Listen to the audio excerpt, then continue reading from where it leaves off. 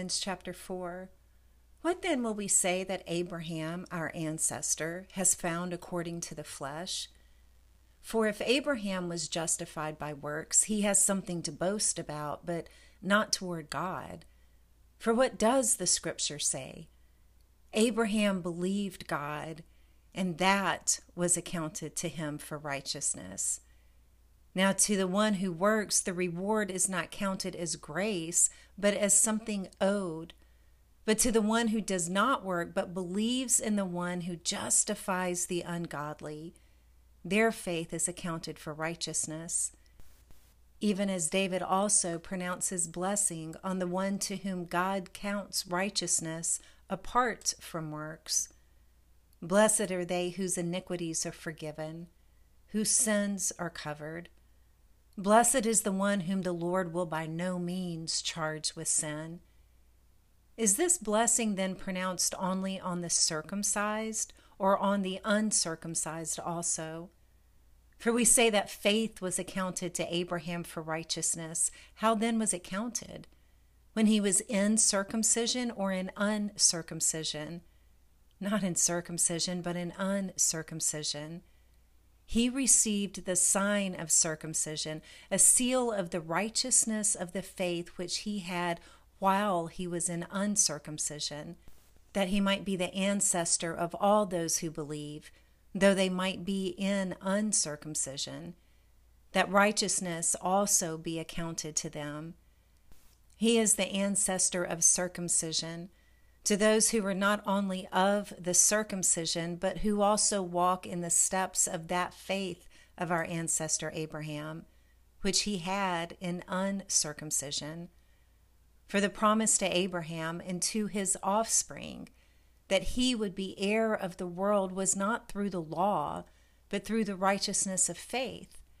For if those who are of the law are heirs, faith is made void, and the promise is made of no effect.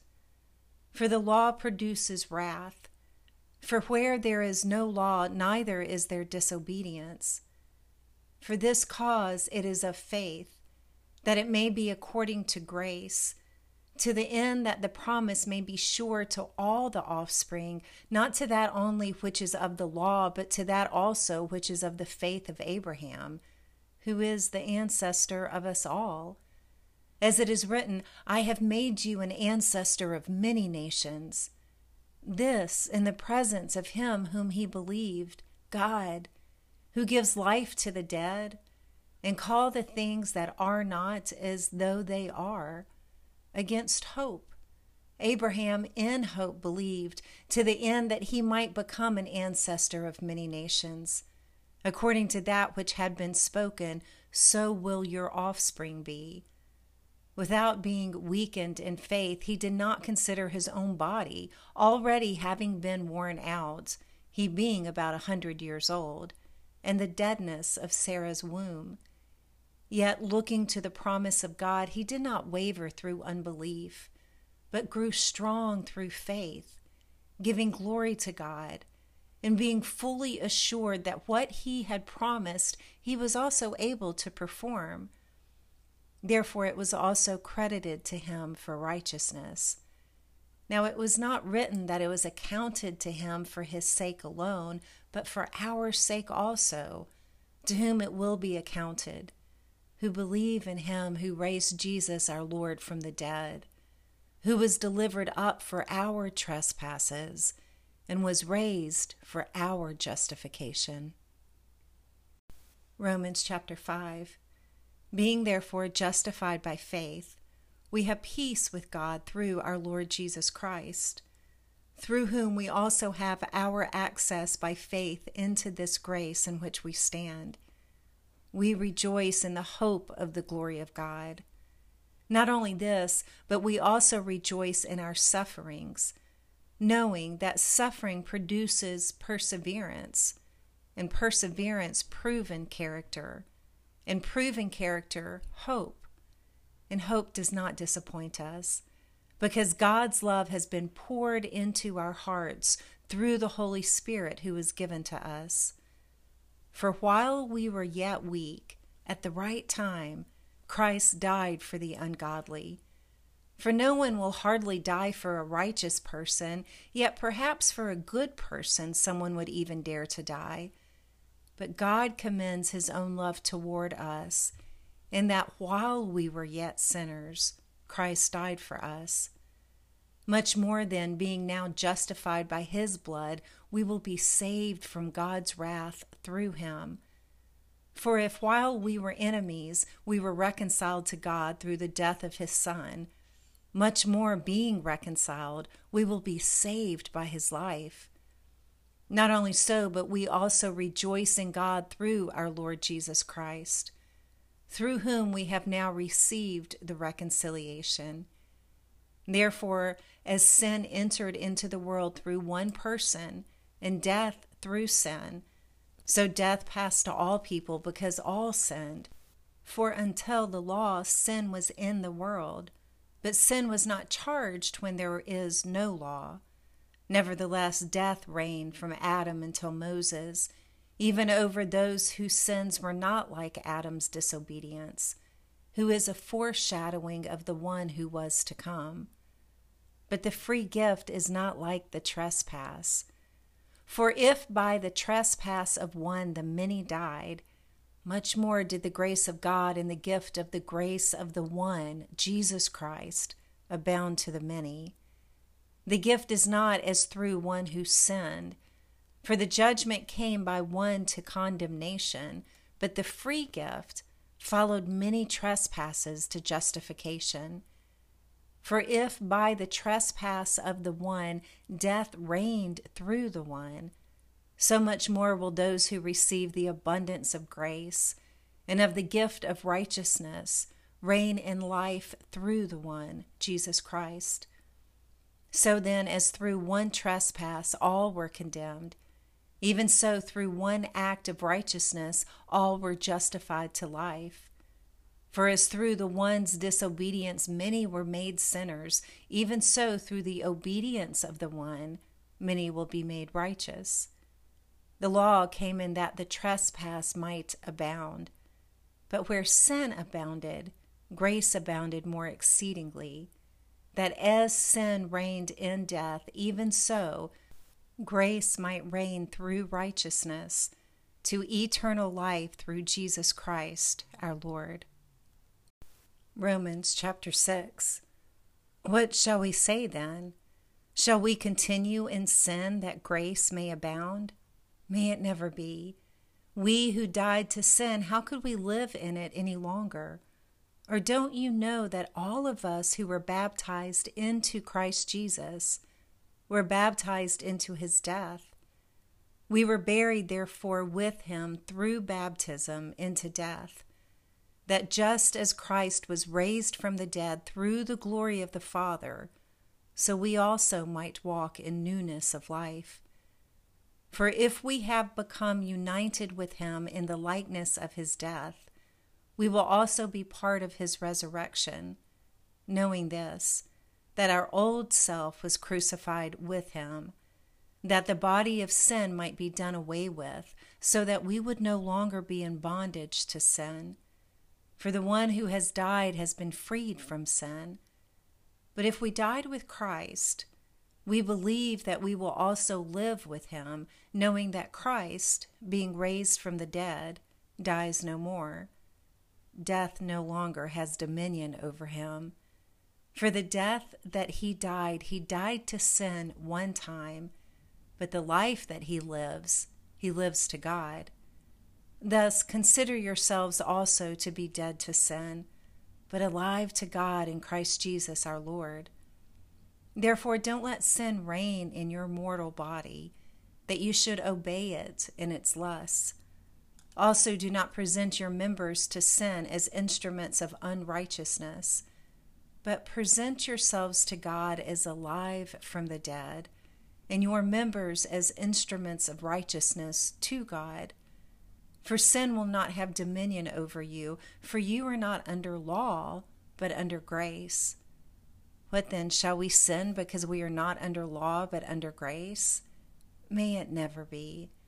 Don't you know that when you present yourselves as servants and obey someone, you are the servants of whomever you obey, whether of sin to death or of obedience to righteousness.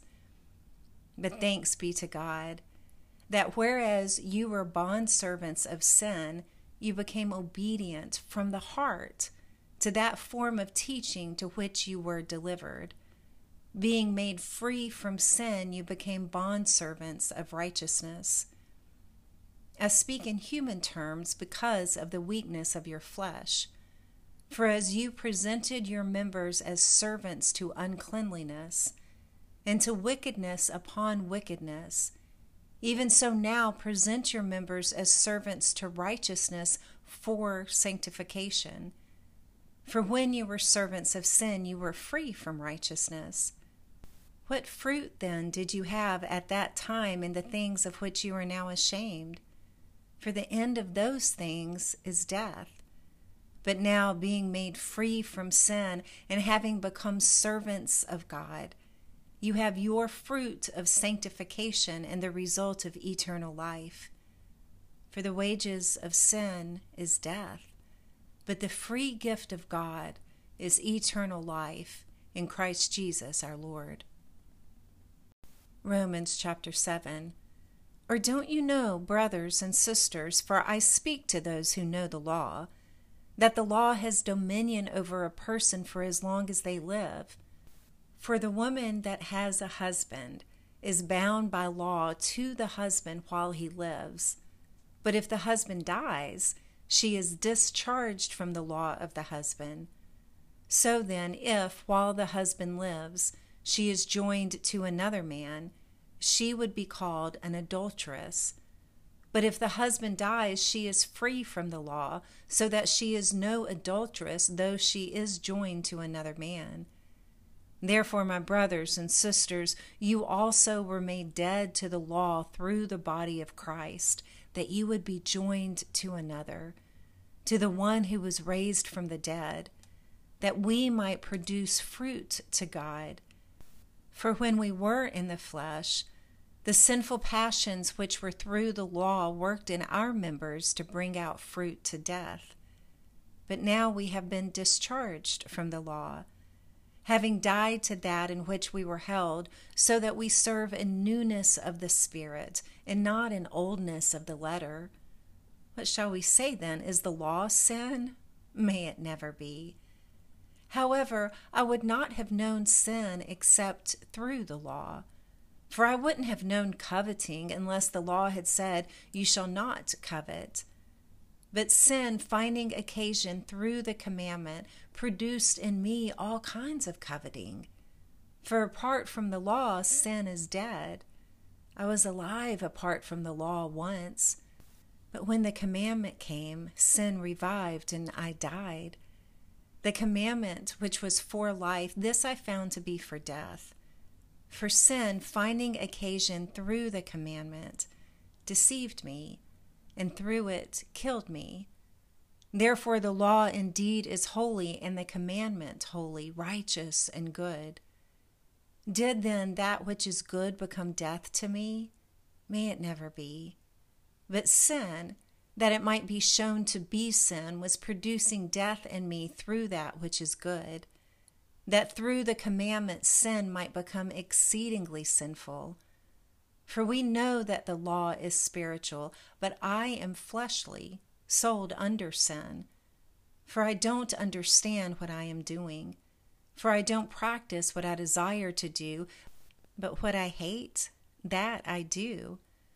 But if what I don't desire, that I do, I consent to the law that it is good. So now it is no more I that do it, but sin which dwells in me. For I know that in me, that is, in my flesh, dwells no good thing.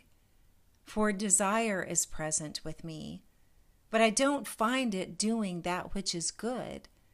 For the good which I desire I don't do, but the evil which I don't desire, that I practice.